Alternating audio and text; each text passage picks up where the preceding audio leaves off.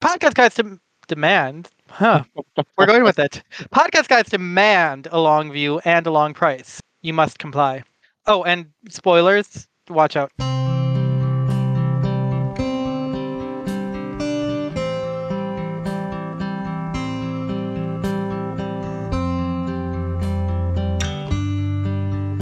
Good morning, faithful reader. Welcome, fortunate seeker. This is Podcast Guys Talking Erratic Errata. Podcast Guys Talking Erratic Errata is a whirlwind reread of a practical guide to evil, where A historian and a literature scholar tackle the big questions about one of the greatest novels of the age, such as what does inbreeding demand? will Nilin get to help bridge the river now that the enemy is gone? And when will Masego discover the formula for goblin fire? He's more of a Hellfire guy, honestly.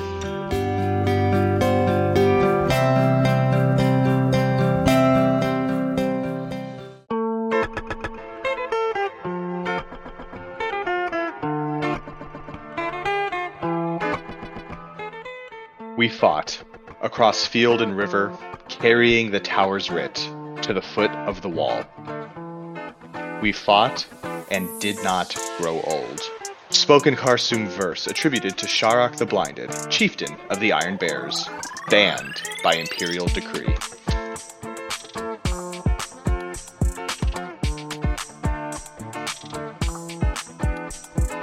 The Iron Bears.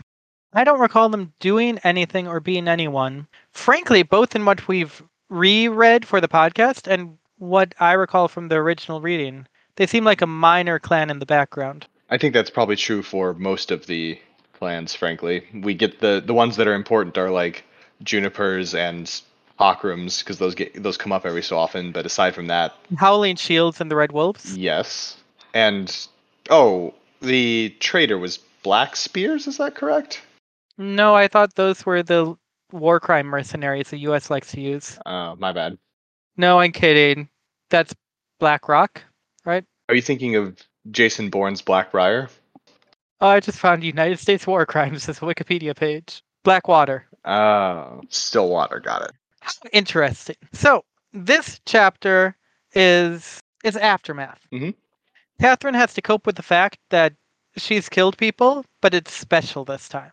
And they do their accounting, and it was a victory. Don't get me wrong. They wiped out a good portion of the Silver Spears. They killed the exiled prince and the equerry, but their numbers are starkly reduced from already half legion quantity. And among the number reduced includes everyone's favorite person in the entire guide. But we'll see who I mean by that later. I'll give you a hint. Bridge. The chapter spends a lot of time, like you said, dwelling on the aftermath of the battle, dealing with the death of people under Kat's command, but also the death of other folks, beginning with Catherine starting to shoulder some of the blame for what's going on here, because she very cautiously admits, she hesitantly agrees that some of this is her fault, and she says, in a way, one could even say that every death in the Lias Rebellion was on my head. And those first three words are doing some heavy lifting in this sentence. In a way, this is all entirely Kat's fault. But in another way, she's completely innocent in all of it. No, in a way, I kind of feel responsible for at least half of this podcast. In a way, yeah, that's fair. Catherine loves to take on blame for so many things, take on responsibility for everything, but she can be creative with it. Just as she can be creative with exactly how she's being a Calawan partisan, working for the oppressor. She despises the army they stood against because they were Free City's mercenaries playing hero in a Calawan war while on the take from the First Prince. The very kind of foreign soldiers who'd make Callow the battlefield for their glorious wars against evil over the centuries. And yeah, she's right. Callow has suffered as a battlefield, and she's right that Callow doesn't go unscathed by even a war for its liberation, as these foreign soldiers trample over it to do so. But these are still, I'm not even going to say nominally, these are still fundamentally heroic armies, and I feel okay saying that because the inherent damage, destruction, and villainy of armies is acknowledged, but they are heroic. They have a prince and an equerry. Sorry, wrong tense. Yeah. But to save Callow, Catherine joins the boot on the throat and then kicks anyone coming in to lift it off, just so she can lighten the boot. And later, put on the boot. And the boot is a crown. And that crown was Catherine Foundling. So there's a crown on the throat of all Callowans. Heavy, choky is the neck. That Oki is the neck, as they say. Yeah, you don't hear that choky one is the much. neck that penetrates the crown. Okay. We're off to a great start today. As is the integration of Callow into Praise. We talked about this before. With the kind of what have the Romans done for us discussion on the benefit of having a pretty organized and competent government versus a monarchy.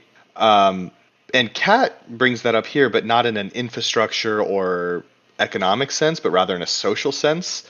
That creation was growing more connected, specifically when it comes to the people of Callow and Prace. She says the walls had been brought down by the conquest, that no one could build back up.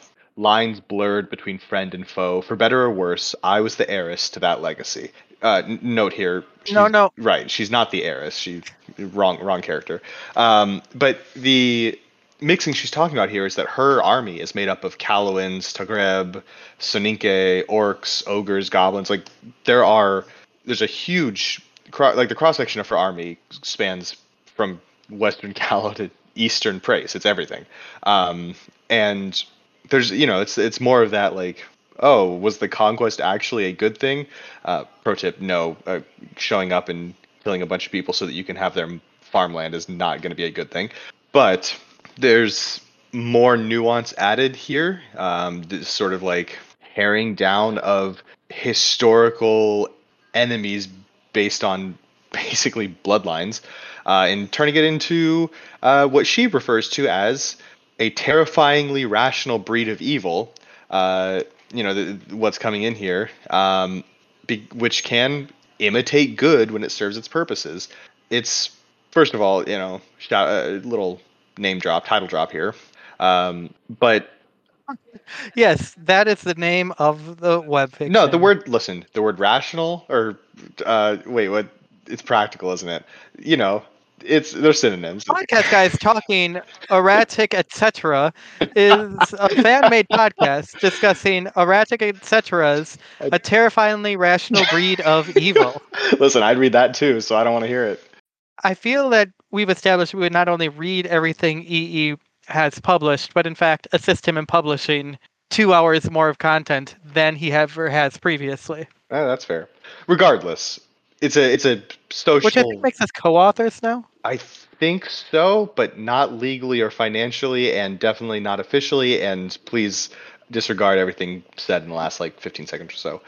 Please disregard everything said in the last 57 episodes or so. Honestly, it's probably for the best. But the social dynamic to the benefits of the conquest, much as they are overshadowed by a violent conquest, is just one that isn't really discussed in universe much before now. So it's nice to see Kat reminiscing sort of at the end of a battle about that side of things. Kat reminiscing at the end of a battle, just standing up there having a good thing.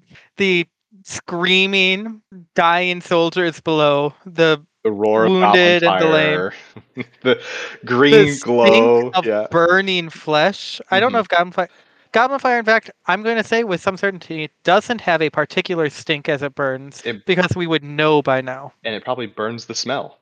Actually. Because, as we are told in this chapter, Goblin Fire could use anything as fuel, although it spreads faster across certain types of grounds. And I don't know that we know this for sure, other than just because the scale of the amount of Goblin Fire that is used varies drastically. How long does Goblin Fire burn, given, fuel? It can't burn literally forever, or the world would be Goblin Fire, right? So you put goblin fire, it could be the fact that it can burn mud and water and that it can burn anything. How does it stop burning? How does it go out? How does it stop spreading? Catherine's incident in Summerholm, the first time, not the second, Mm-hmm. left her unconscious for 2 days, as we see in chapter 13 in book 1, Order. And when Captain comes to retrieve her when she becomes conscious, she asks, "That's still burning?" And Captain says they managed to cordon it off, but almost half the quarter went up in flames. Istrid had her legionaries evacuate the people in time, at least. And that's what we get there on the length of the burn. Right, and that's the thing is okay. A couple of days, and it's continuing to burn. It's cordoned off. How though? Well, if we go back a chapter, I prepared this in response to your question in advance, and I'm not working my way back chapter by chapter to find the answers. This is dialogue-based understanding. One of them Greek philosophers did it, probably Diogenes. He did all the cool stuff. Mm-hmm. We learn that as the foundry goes up in flames, Goblin Fire, burned everything, including water and even magic. 7 days and 7 nights it would keep burning, impossible to put out until it stopped on its own, which is frankly the best answer. So it burns for 7 days, and the amount of destruction is just based on how rapidly, what kind of fuel is around it to determine how rapidly it spreads. So cordoning it off is basically putting things like wet mud around it to slow it down, so that after 7 days it hasn't destroyed too much. Yep. Maybe actually you try to build a dome over it or something so that it runs out of air. Not because running out of air will mean it will stop burning, but that's one less thing to burn. I think the logistics of building a large dome over a fire mean that would take longer to do than the 7 days, probably. Yes, it's something to do while everything's on fire. That is important. They do say the number one killer of when it comes to goblin fire is not the flames or the lack of air, but rather the boredom. Well, it can burn boredom. That's the problem. Yeah, and that'll get you. Also, why does it spread so much around Catherine? Because of the vibes. Whatever you want to call those vibes, Catherine has more than most people. It burns her She vibes? It burns her vibes. Whoa. That's why they grow so rancid so quickly. They're burned away. The Masego notes here, or rather, Pat mentions that Masego had noted previously that the amount of time that goblin fire burns, depending on different fuel sources, the college has this whole chart and tables to determine how long it'll burn. Apparently, the timing here is made up of magically significant numbers, which Kat says, the implications of which escaped me at the moment. I'm right there with you, Kat. I don't really know what that means, but it sounds interesting. I don't think anything ever comes of that in story, but I do love the little winks from the author, there's something extra going on here, and we'll hint at it, but we won't actually get there. It's nice. I do love the idea though that there are just magically significant numbers there, which makes so much sense to me. Because if you observed a phenomenon in the world and then explained to me how pi and e and is the golden ratio e? I don't know what. Don't think so. Does the golden ratio have a symbol? It must. Oh wait, I know how math is done. I can do this. And you told me that it's pi or e or omicron or delta or alpha or beta or gamma or because it's all Greek letters. But I could nod and say, interesting. You're telling me in most countries, the largest city is 3.14 times larger than the second largest city? Almost universally when you average it out? That, means a lot. I bet that's true for the Vatican. Be more appropriate if it were 7. Yep, in the Vatican, the largest city is 7 times the population of the second largest city. Isn't the population of the Vatican like 2 popes per square mile or 3 or something? It's multiple popes per square mile, yeah. And it's half the number that it was recently. And it's still multiple. Mm-hmm. And the number of first ladies in the Carter residence is now 0, because she died today. Which means Jimmy's probably going soon, because I feel like there are a couple that's going to die together. I love how Catherine says, yes, interesting numbers, lots of significance. Well, it's kind of my thing, so I gotta care, right? People say I'm good at Goblin Fire, so I guess I'm going to be good at Goblin Fire. So it's really just peer pressure on a large scale. I do appreciate Goblin Fire is going to always, always, always, always, always be something in her brand, Hmm. a piece of her, but she doesn't go whole hog on that either. Like when we were talking to EE, which we did, which was awesome, Hmm. we talked about how there were so many elements that don't come to be a whole thing, and how Catherine's power sets aren't moving towards an end game, but they're rather where she is at the point. Hmm. And while Goblin Fire is always there, her necromancy is always there, frankly. Her difficulty looking certain things in the eye without a coping mechanism is always there, even when she manages to do it consistently. Goblin Fire isn't an arc reaching towards its final evolution. It's just a piece of her journey. Very much how people tend to be. Would have been cool though if she had gone from being the squire to being like the Green Flame Knight or something. The Goblin Firer. The Goblin Firer. Yeah, that's a really good name.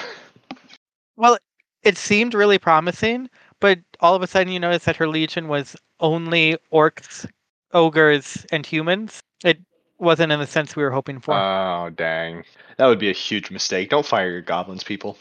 Not for their sake, I mean, for everyone's sake. honestly, for their sake too. Like, don't be a bad employer, but also for your own sake. Seriously, don't fire your goblins. So speaking of cats, Legion and their makeup, we get this interesting discussion here where Cat is debating whether or not to go back to the front lines, but she says at this point there's no real need. It seems like the enemy is breaking the Silver Spears. It seems like the Silver Spears is breaking. And rather than going in and finishing off the enemy, Cat stays out of it. She doesn't really weigh the pros and cons of doing this when in terms of casualties. Like the fact that she might save some of her legionaries' lives doesn't factor in, but rather, which is to say, I think she agrees with Juniper. Soldiers are meant to die. Whoops. But what she does say is that she doesn't want the 15th to get used to relying on her to soften up the enemy. She wants them to be able to operate independently of her. That's in her mind, that's the point of having a legion to call her own, that they are capable of doing things that she is not, and that she cannot, or that she is not actively doing.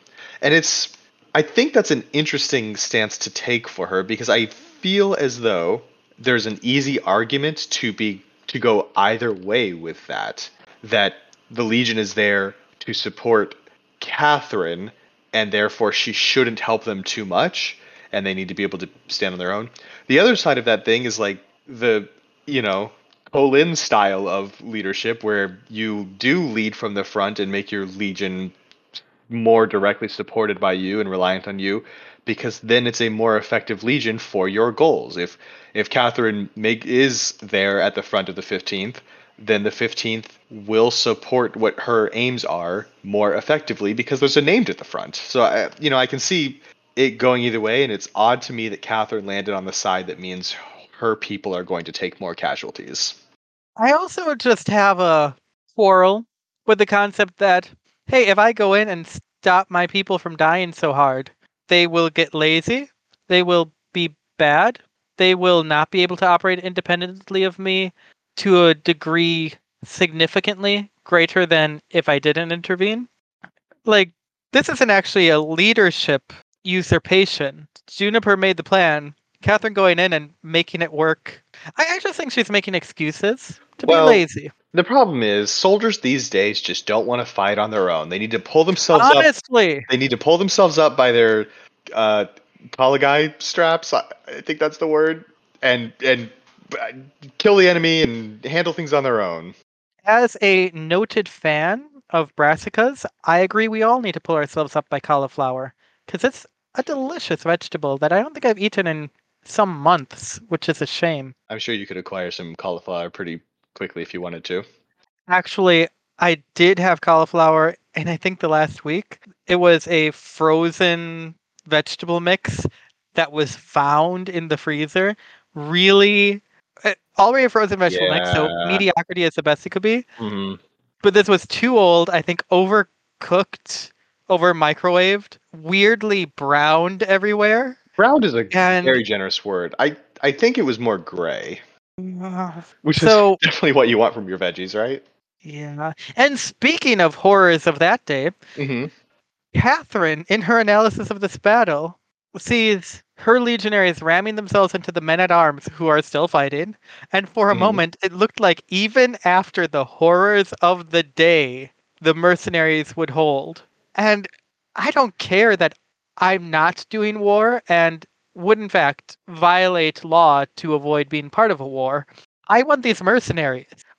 I will hire them. I want to. These are the people I want on my side. They're unstoppable. They're unbreakable. They will literally never break. I have full faith in them, and I would stake my honor on them being the true heroes of the story. Well, Nock and his ogres show up, and the mercenaries flee. Okay, but I would too. I mean, yeah, Nock is terrifying, and ogres too. Like, remember David and Goliath from the Hebrew scriptures, Yes. where the entire war was stopped by a 10-foot tall guy? Yep. How about a group of armor plated 15-foot giants with hammers? Yeah, but you got to remember, we're Goliath was dealing with Bronze Age technology, and we all know bronze is soft and weak and can't even kill people. This is steel. Common misconception: bronze is not soft and weak. People were just not the soft, weak men of today. Mm, They were real men with right. strong bones, As and they they say, were hard men. bronze times make hard men. Hard men make Bronze bad iron. bad iron makes weak men, and weak men make bronze times. There it is, baby. Oh, what a terribly toxic line of thought if you were to actually follow it without all the jokes. Yeah, toxic Sincerely. and also Grow just up. bad history. Like, read a book. I, I will. And in fact, I'm reading one now. Oh, And in nice. it, a character, Aisha, says bin Hamar. Or maybe, because I do like throat noises, can I say that the H is going to be more of a and make it a bin Hamar? Because I like that more. I think you can. Bin Hamar. And I have no idea what that means, but she curses into Grebi. And I apologize for violating I was gonna any say. of the policies of whatever source you're getting this podcast from. This should have an explicit rating, but that's between you and me. And also, for official purposes, that was a joke. But let's keep an eye on Bin Hamar and see if we ever get any idea what it means. The commanders are all up here. Kat and her lieutenants are all up here, keeping an eye on the last stretches of the battle. And Kat makes a decision, a bit of analysis, and Juniper agrees. She, begins. Foundling is right, but she sounds a little perturbed by the act of speaking those words. It's These two started off as opponents, and we know that they become friends and very good coworkers, and they're fine together. They become close, and it's nice to see that mutual respect starting to grow even this early. Their first battle, and they are on the same page and working together well. I really do love the closeness of the members of the senior staff. And I also really appreciate that that closeness never crosses the line into anything. It's very professional. Especially, Yeah. and of course it's going to be. Juniper is a consummate professional Mm-hmm. who would never Consummate anything. countenance Mm-hmm. workplace relationships, Gotcha. much Sorry. less, yes. I couldn't imagine she would allow, Catherine to get into any business with the actual leadership. Sure. Or anyone else, really. Like, she keeps an eye on those around her. A She very has a close firm eye. hand on the affairs. If you've She got one more in you, we will need the explicit rating, I think. I choose not to. However, I just note that you used the term in you, and the preposition in can be used to. So, Aisha is done with being stressed over the battle and says, Juniper and Catherine, those two need to have a drink. Take a moment to hecking, enjoy it at least. And here we get the answer to every single question I have ever had in Finally. my life. Catherine narrates whatever this story is again. First time I'd ever heard her curse in Lower Meetson, which is, I understand that it's a major language and all, but I think it's wild that there is a legion of the dread Empire of Praise that conducts its meetings at the highest level in Lower Meetson. And I get that Catherine's the protagonist in diegetic ways, But still, wow. How fun to know. Normally, I think that legions were conducted in either Mthethwa or some kind of Mthethwa to Grebi hybrid, though since they're both part of the same country's linguistic tapestry, that's more of a, inbreeding situation. That is a segue. I don't really have anything to say about the following other than it's a funny line. There's Catherine notes that better breeding demands better manners. Talking about how Aisha wasn't stuck up, just formal. But then she goes on to note that dockside, that saying, was a bit different. Inbreeding demands pompousness. And I think she's probably right. When talking about the dockside folks are probably right when it comes to nobility, and it's pretty solid. I just really like the line. And you know what else I like? I know you said you like it, but our opinions are one and the same always. Mm-hmm. I like that the Legion is still very strong. It is phrased positively somehow. Yeah, so This Hakram's such a cheery guy. Hakram's a cheery guy, and he lets us know how the Legion is doing. Nox, Kabili was mauled. Various different chunks of the army are doing poorly, but the sappers and crossbowmen got off light, and so did the reserve. And so Hakram notes that we should, not even confirmed on this, still have over 1,000 legionaries in shape to fight for Marchford. 1,000. A legion's full strength is about 4,000. This legion was, approximately half strength? I know that we're going to get this information shortly, because I don't think it has happened yet. No. Assuming the legion was about half strength, that is atrocious casualties for just like their first battle. To show up in the legion's first battle and take 50% casualties. We joked a lot about, well, actually it was mostly not jokes. We talked a lot about how the mercenaries refused to break in the face of horrors beyond imagining. Most armies don't stand and fight with 50% casualties on the field. That is horrifying. And the follow-up to that is 1,000 soldiers actually enough to meaningfully interact with Marchford? 1,000 is not very many when it comes to soldiers trying to interact with a city. It seems as though the 15th has been pretty well put out of commission by most standards, I would say. Especially since of that 1,000, 400 of them can't be in a shield wall because they're goblins. Can't or just won't. Fair. The problem with goblins these days is none of them want to be literally squished. But when Catherine notes that about the goblins, Hakram says, we'll manage. We always do. And I love the enthusiasm. I love the white-knuckled confidence. And it'd be a great statement and sentiment 2 books down the line, 3, 4 books down the line, 5 books down the line, 6 books down the line, the secret 8th book that you and I know about. That's a joke. We weren't supposed to say that on the podcast. That part's not a joke, though. But we always do is true. They managed one time.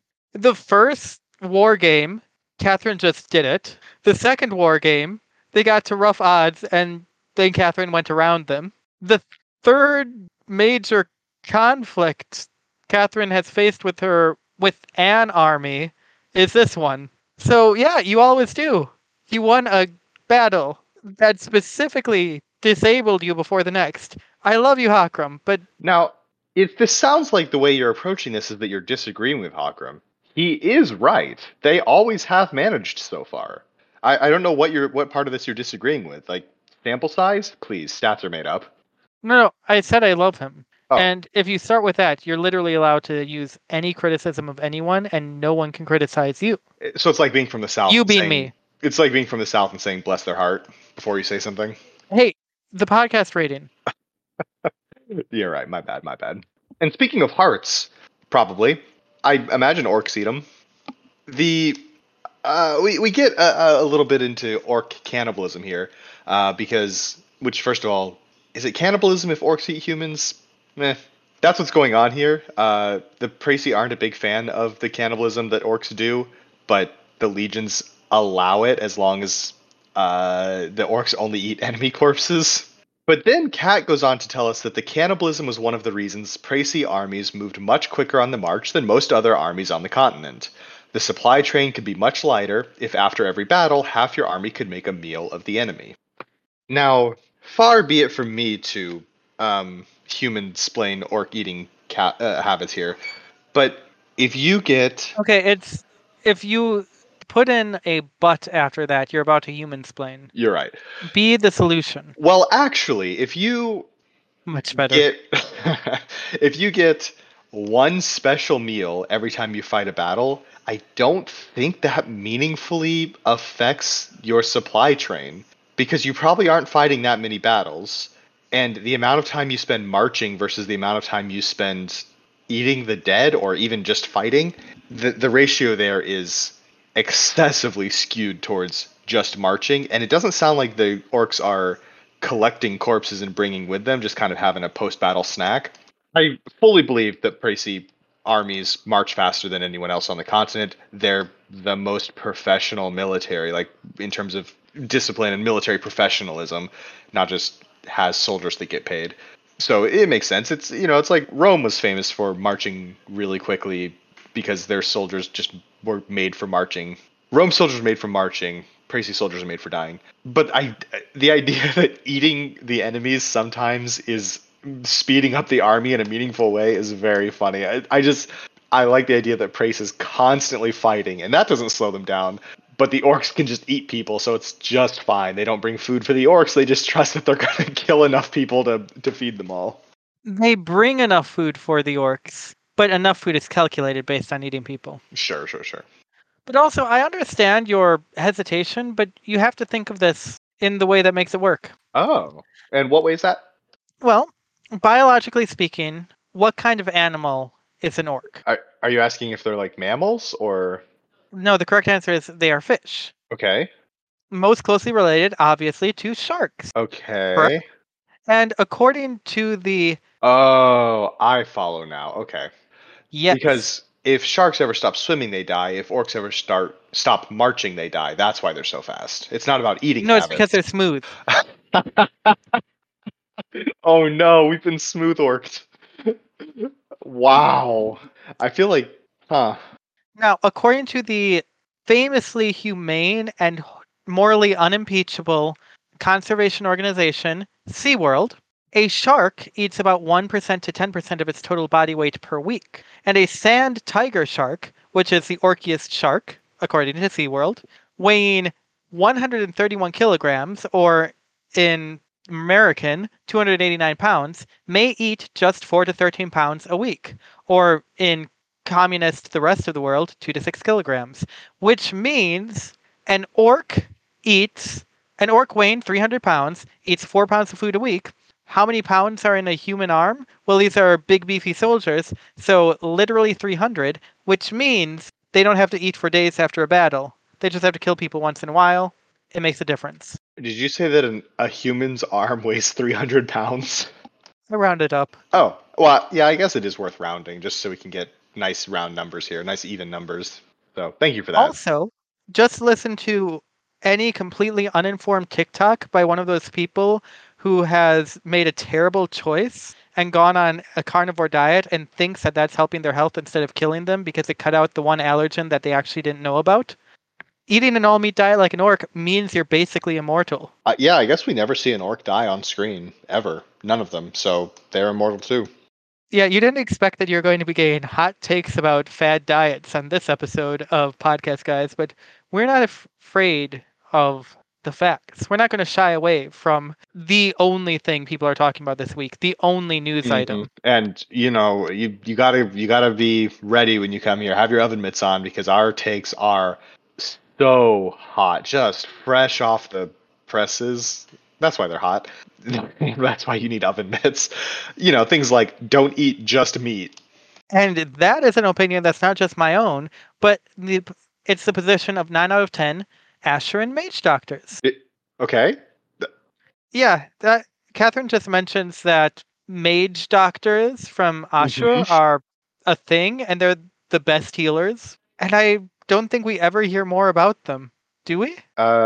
It's not ringing any bells, but I am almost 100% certain that if they are mentioned again, even offhandedly at any point in the next 5 books, that one of our listeners will speak up. And if that listener is you, dear listener, okay, thank you. Thanks. Yeah. Cool. I Neat. I really appreciate it.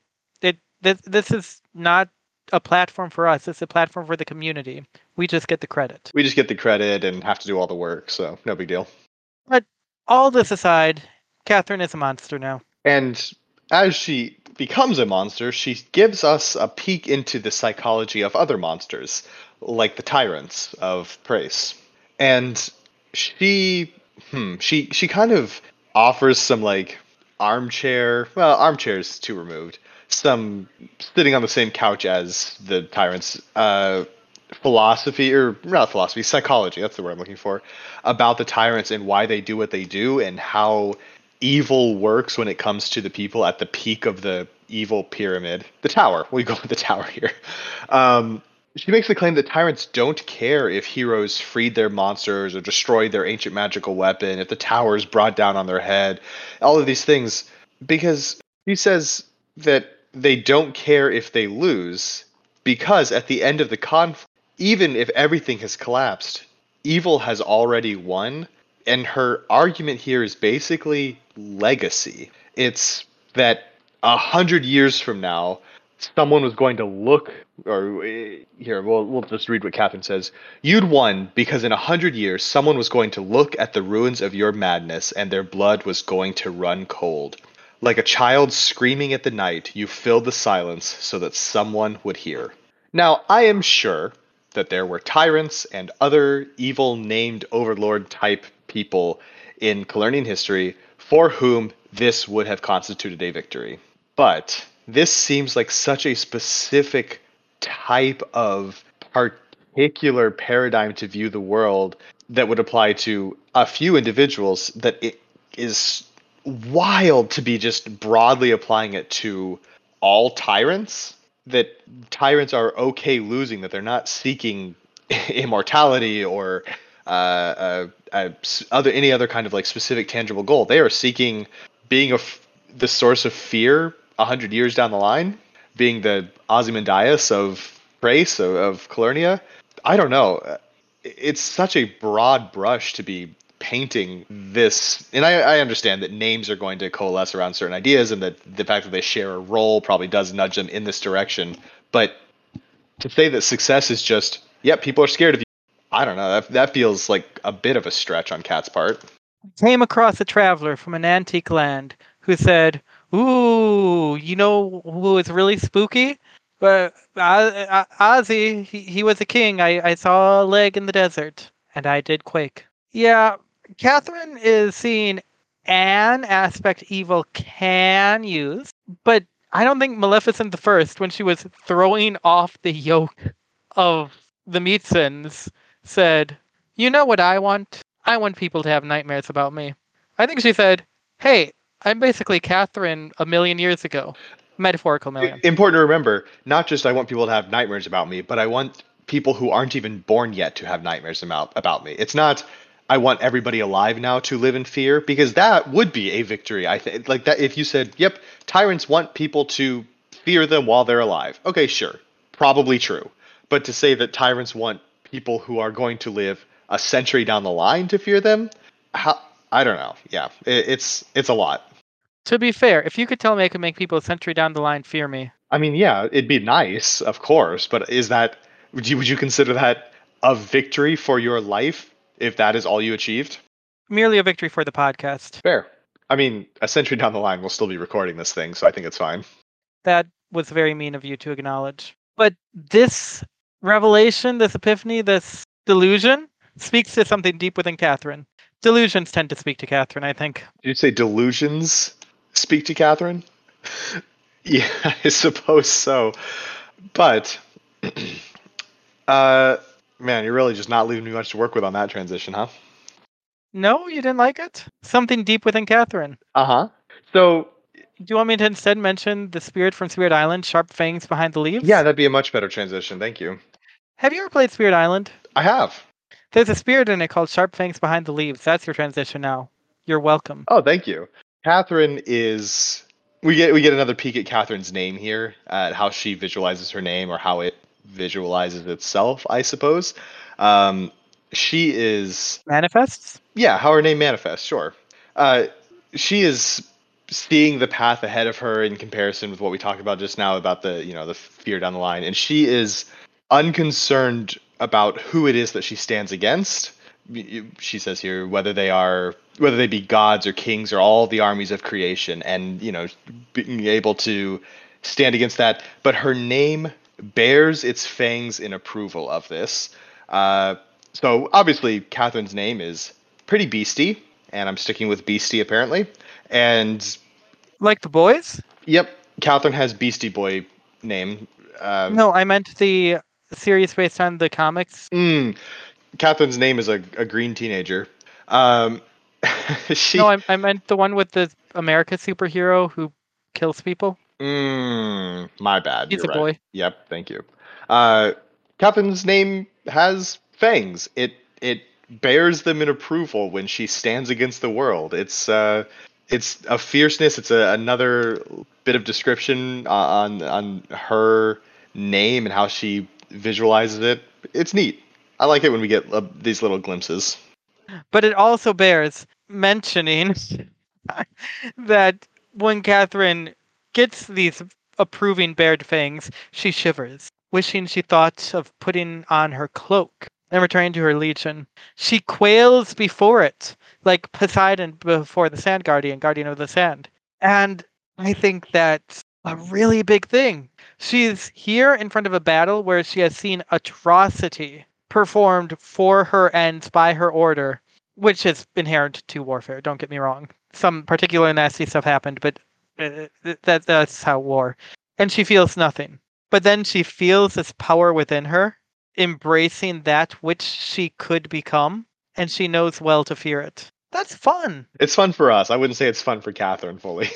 Neither are the casualty counts. Yeah, Juniper reports to Catherine and the rest of the lieutenants shortly after this as Cat returns back to. And we find out 300 dead and twice that in wounded. Keeping in mind that leaves us with 900 casualties and 1,000 soldiers left. That means that they marched out here with less than half of a legion, which we knew, but I don't know. A smaller than 2,000 soldier army question mark legion is an interesting choice. Like, what is going on behind the scenes that every time we get more information about the 15th, it feels more and more as though Catherine was not supposed to survive out here, which is creating a stronger Catherine. Bad legions make strong queens. And strong queens make Good legions and good good legions. crusade targets. Oh yeah, that is how that goes. You're right. And good crusade targets end up on a path that sees so much go so wrong. And so much going so wrong makes the best web serial of all time. Yeah, I There said it it. is. Practical Guide is something I personally enjoy more than Worm. I'm on record. Wow, I can't believe you come out with such a firm stance like that. Wildbow, I know you're listening, and take note. You should read this. Also, why are you here if you haven't read it? Grow up.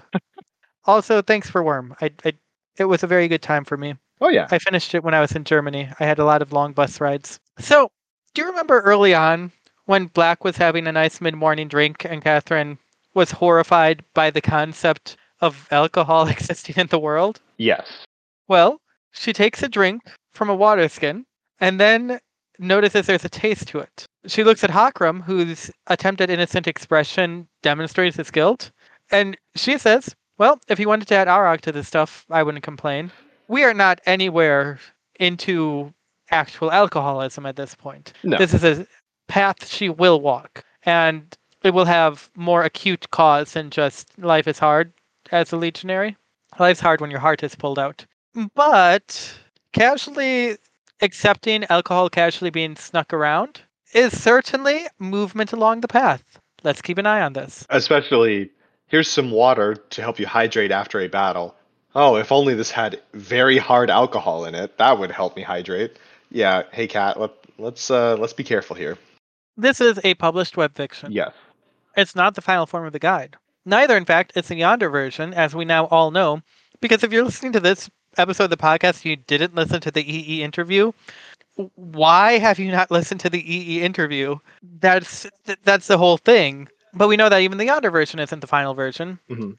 And so there exist typos, there exist a few timetable discrepancies, there exist things that will be smoothed over later, and we don't need to mention all of them because they don't detract and they're not a big deal. But I'd like to mention one thing that matters a little bit. Okay. They're moving forward, they're marching after fording the river, and Aisha tells us that they should have about 1,000 in fighting shape for Summerholm. And that is a typo, right? That's just not in the picture, right? Am I confused, right? Oh, I see. I thought you were saying that that's not a city. I was like, it is, definitely. Right, they're going to Marchford. I mean, Summerholm's technically a city, but in the same way that, like, I don't know, Chicago's a city. Grow up, there's only one city. It's Wolof, which means otter somehow. Nope, the United States only has one city, and that city is Tallahassee. Why would I pick Wolof? Is the Tallahassee. Now that's a stance. I would love to hear you defend that. Speak on that one for me. Uh, it's an extremely well-known and violent version of a much wider genre. Because while Tallahassee is possibly the most famous Mountain Goats album, it's not really unique or special for that. It's just it's a particular incarnation of their work. Tallahassee is a good album, though. Kat is concerned because Speaking of toxic relationships, Kat is concerned because her gal pal, her roommate, paramour, isn't here. We've done it before. We've done it many times, and yet for some reason, right now, I do feel the urge to just note that the minimalization of a same-sex female romance Oh yeah, is a total meme thing from the internet. And if you're not familiar with yeah. gals who are pals, we're nodding at this. It's a goof on the dumb people who are somehow unaware that women can be romantically involved with other women and insist on referring to them as friends or roommates or gal pals or whatever nonsense. Carcinogen and Catherine are romantically involved. They are romantically involved. I'm very well aware of that. I am not minimizing it out of a weird bigotry. I am making fun of people who would, to be clear. But she's not here, and that's concerning because she should be here to report on casualties and on how the healers are doing. And Aisha... Well, I can tell you how one healer is doing. Right. Aisha responds to Catherine's concern in maybe the most concerning way possible, short of a euphemism like she's no longer with us or something. She says she's unconscious at the moment. We go on to find out, yeah, it's because she drew too deeply on her magic, and so she, went into a brief mage coma, like you do. She's completely fine. She just needs some time to rest and recover. No worries. But to lead with just a complete sentence, she's unconscious at the moment, does make it sound like she maybe took a head wound or a face wound or whatever kind of wound knocks out Faye. If I remember my lore from Peter Pan properly, the kind of wound that knocks out a fairy is disbelief. Yeah. And I'd like everyone listening to the podcast now to say it with me. There's no such thing as fairies. Perfect, yeah. Because otherwise they're going to invade. But really this is Kat's problem because she just can't believe how dang it's not butter. Pardon? She can't believe it's not butter. Kat can't believe that it's not butter. And thus her Fae girlfriend passes out. I'm not sure how widely dispersed a particular brand is in the world or was. I can't believe it's not butter. Is? I don't know what stores carry these days. Is or was a margarine butter substitute in the United States. And margarine was illegal in Wisconsin for some time. Because Wisconsin is where the best dairy in the world comes from and the greatest cheeses. I said it. Fight me, Italy. And France, come on. We all know better. And you know what else we know? What else do we know? Ogres are huge. Yeah. There's a moment where Hune and Nock are heading in the direction of this conversation, and Nock delivers one of his famously punchy jokes. Not physically punchy, just like clever and sharp.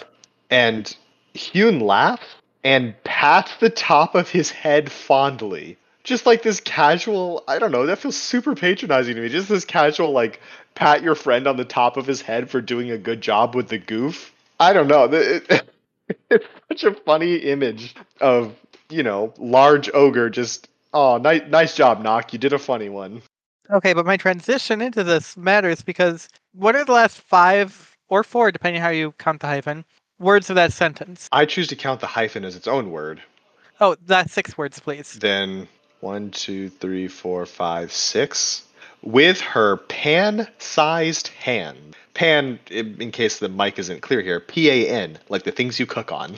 Those are big hands. And I Yes. have to agree, I spend time regularly with a 4-year-old, and I pat him on the head regularly. Oh, It's affectionate and avuncular. I was worried you were going to say that this 4-year-old has pan-sized hands as well. That's too big for a He's 4-year-old. 4. He's basically pan-sized. Oh, okay. And in my eyes, no less mature than a 25-year-old. I've said it before, and I'll say it again.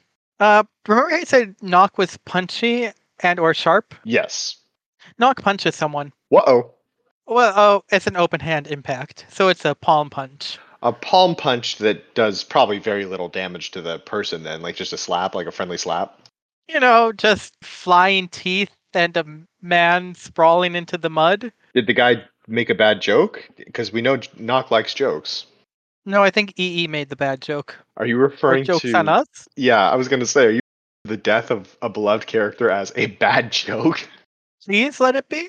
Come on, EE. This is a bridge too far. Oh, wow. Because, I'm sorry, keep that foreshadowing on hand, because people ring around him and try to stop him. Nock has gone into the red rage. They're surrounding him to hold him off, and Catherine goes in to fight him back to sense, which is a necessary and difficult thing. Mm-hmm. And Catherine, who has a healthy relationship to herself and the world, Yep.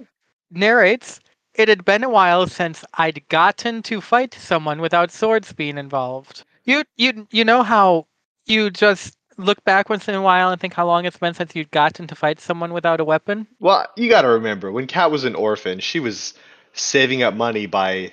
I don't know why I said when Kat was an orphan. When Kat was living in an orphanage. Well, I mean, for certain definitions of orphanhood, her orphanhood is minimizing. And those are 2 definitions of orphanhood. Yeah, that's true. One, she's getting older, and I think most people don't consider Joe Biden to be an orphan, but I assume his parents are dead. And if not, why don't we know more about them? What are they hiding? Why are there not continuous tribunals in Congress rather than anything getting done? I think I want to know. I think it'd be fun to start referring to Joe Biden as our orphan president. But then he sounds cool. Yeah, that's true. But by the second definition, orphan is someone without parents. And if someone is adopted, you don't call them an orphan under this use of the word orphan. Mm-hmm. And Catherine is in the process of acquisitionifying a father and a terrible, frightening stepmother with whom she will squabble till the end of their days. Well, the end of the stepmother's days. Right. Well, She's going to go full fairy tale on the stepmother. Kat's de-orphanization aside, when she was living in an orphanage, she engaged in pit fighting with her hands. And apparently that's a fond memory for her, which is... Huh.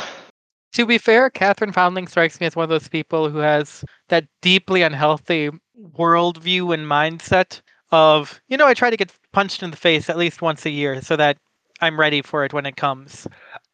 Nock has a fall with Catherine on him. Nock has a fall.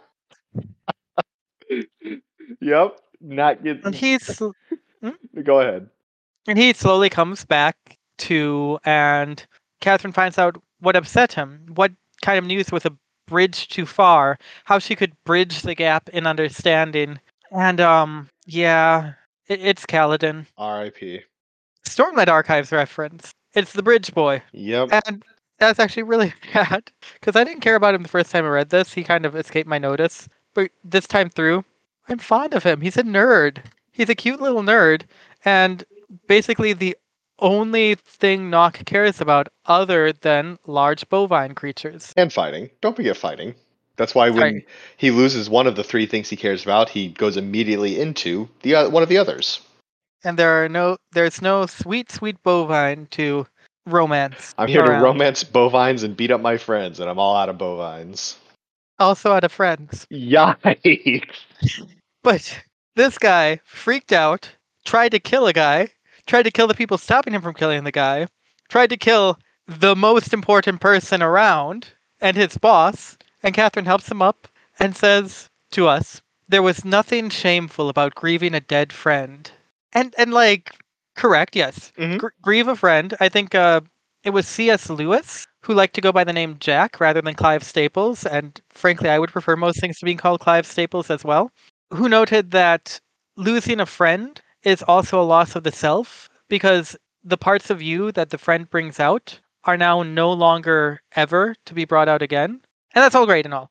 But I don't think he followed that up with, so you should totally slap a guy over it until his teeth come out.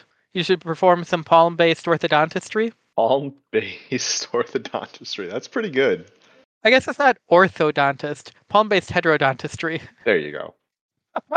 Now there's a threat. Hey, why don't you come over here and get some heterodontistry?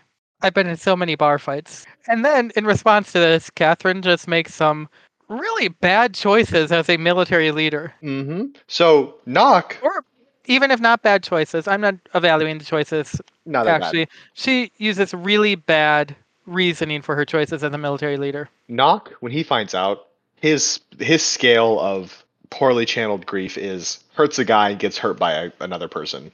Kat's is to order Hakrim to get the goblin companies ready because she doesn't want prisoners anymore. And that doesn't mean get the goblins ready to break camp and get moving. They're going to hunt down and kill these mercenaries because, let's see, the wrong soldier on her side died. The 299 other soldiers that died, cost of doing business. Nilin, though, all right, now we're executing a bunch of people? Where'd all that To be fair, it is Nilin. But where'd all the practicality go? The enemy didn't do this on purpose. I mean, aside from, like, the obvious fighting. They weren't like, we're going to hurt Catherine Foundling by killing one of her friends. They were just, there was a war. It's a battle. Like, this weird, I'm going to kill everybody involved is such a weird turn for Catherine. But, I mean, she is a villain, so I guess it's fine. She will be remembered 100 years from now for killing prisoners, I guess. How about 2,500 years from now? Because if I remember 2,500 years back, when the great Achilles had his dear friend and close roommate tragically injured, he also went on a... Tragically injured. He also had a bit of a fit. And that was just over, a friend, a gal pal, if you will. Yeah. Hey, just a masculine. Just a quick check here. When do you think the Trojan War is supposed to have happened? Well, I was actually thinking of when the Iliad happened. Okay. That makes much more sense because the date you gave was like a bit past but sure, okay.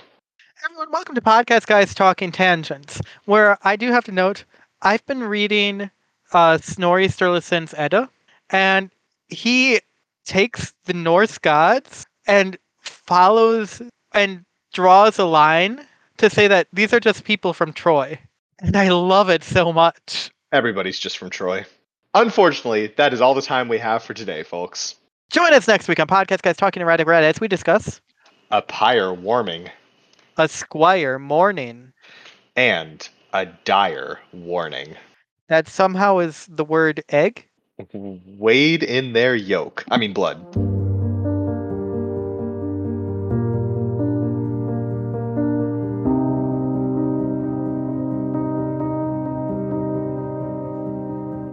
Podcast Guys Talking Erratic Errata is a fan-made podcast discussing erratic errata's practical guide to evil. Check out the full serial at practical guide to evil.wordpress.com.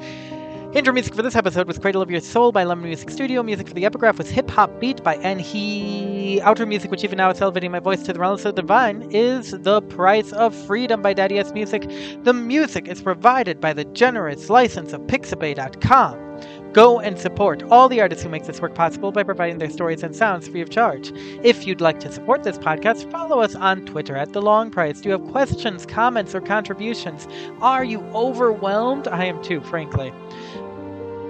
Email us at thelongprice@gmail.com. If you'd like to materially support our work, find our Patreon at patreon.com/pgtee. Join the ranks of our patrons and be called by name, receive personalized stories and art, and access at least one patron-exclusive tangent. We implore you. Don't consider joining unless you're already supporting all the artists who make this possible.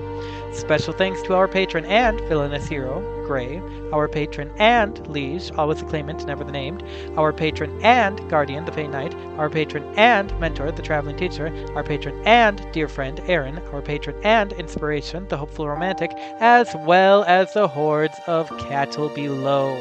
Next week, Chapter 21, Marchford.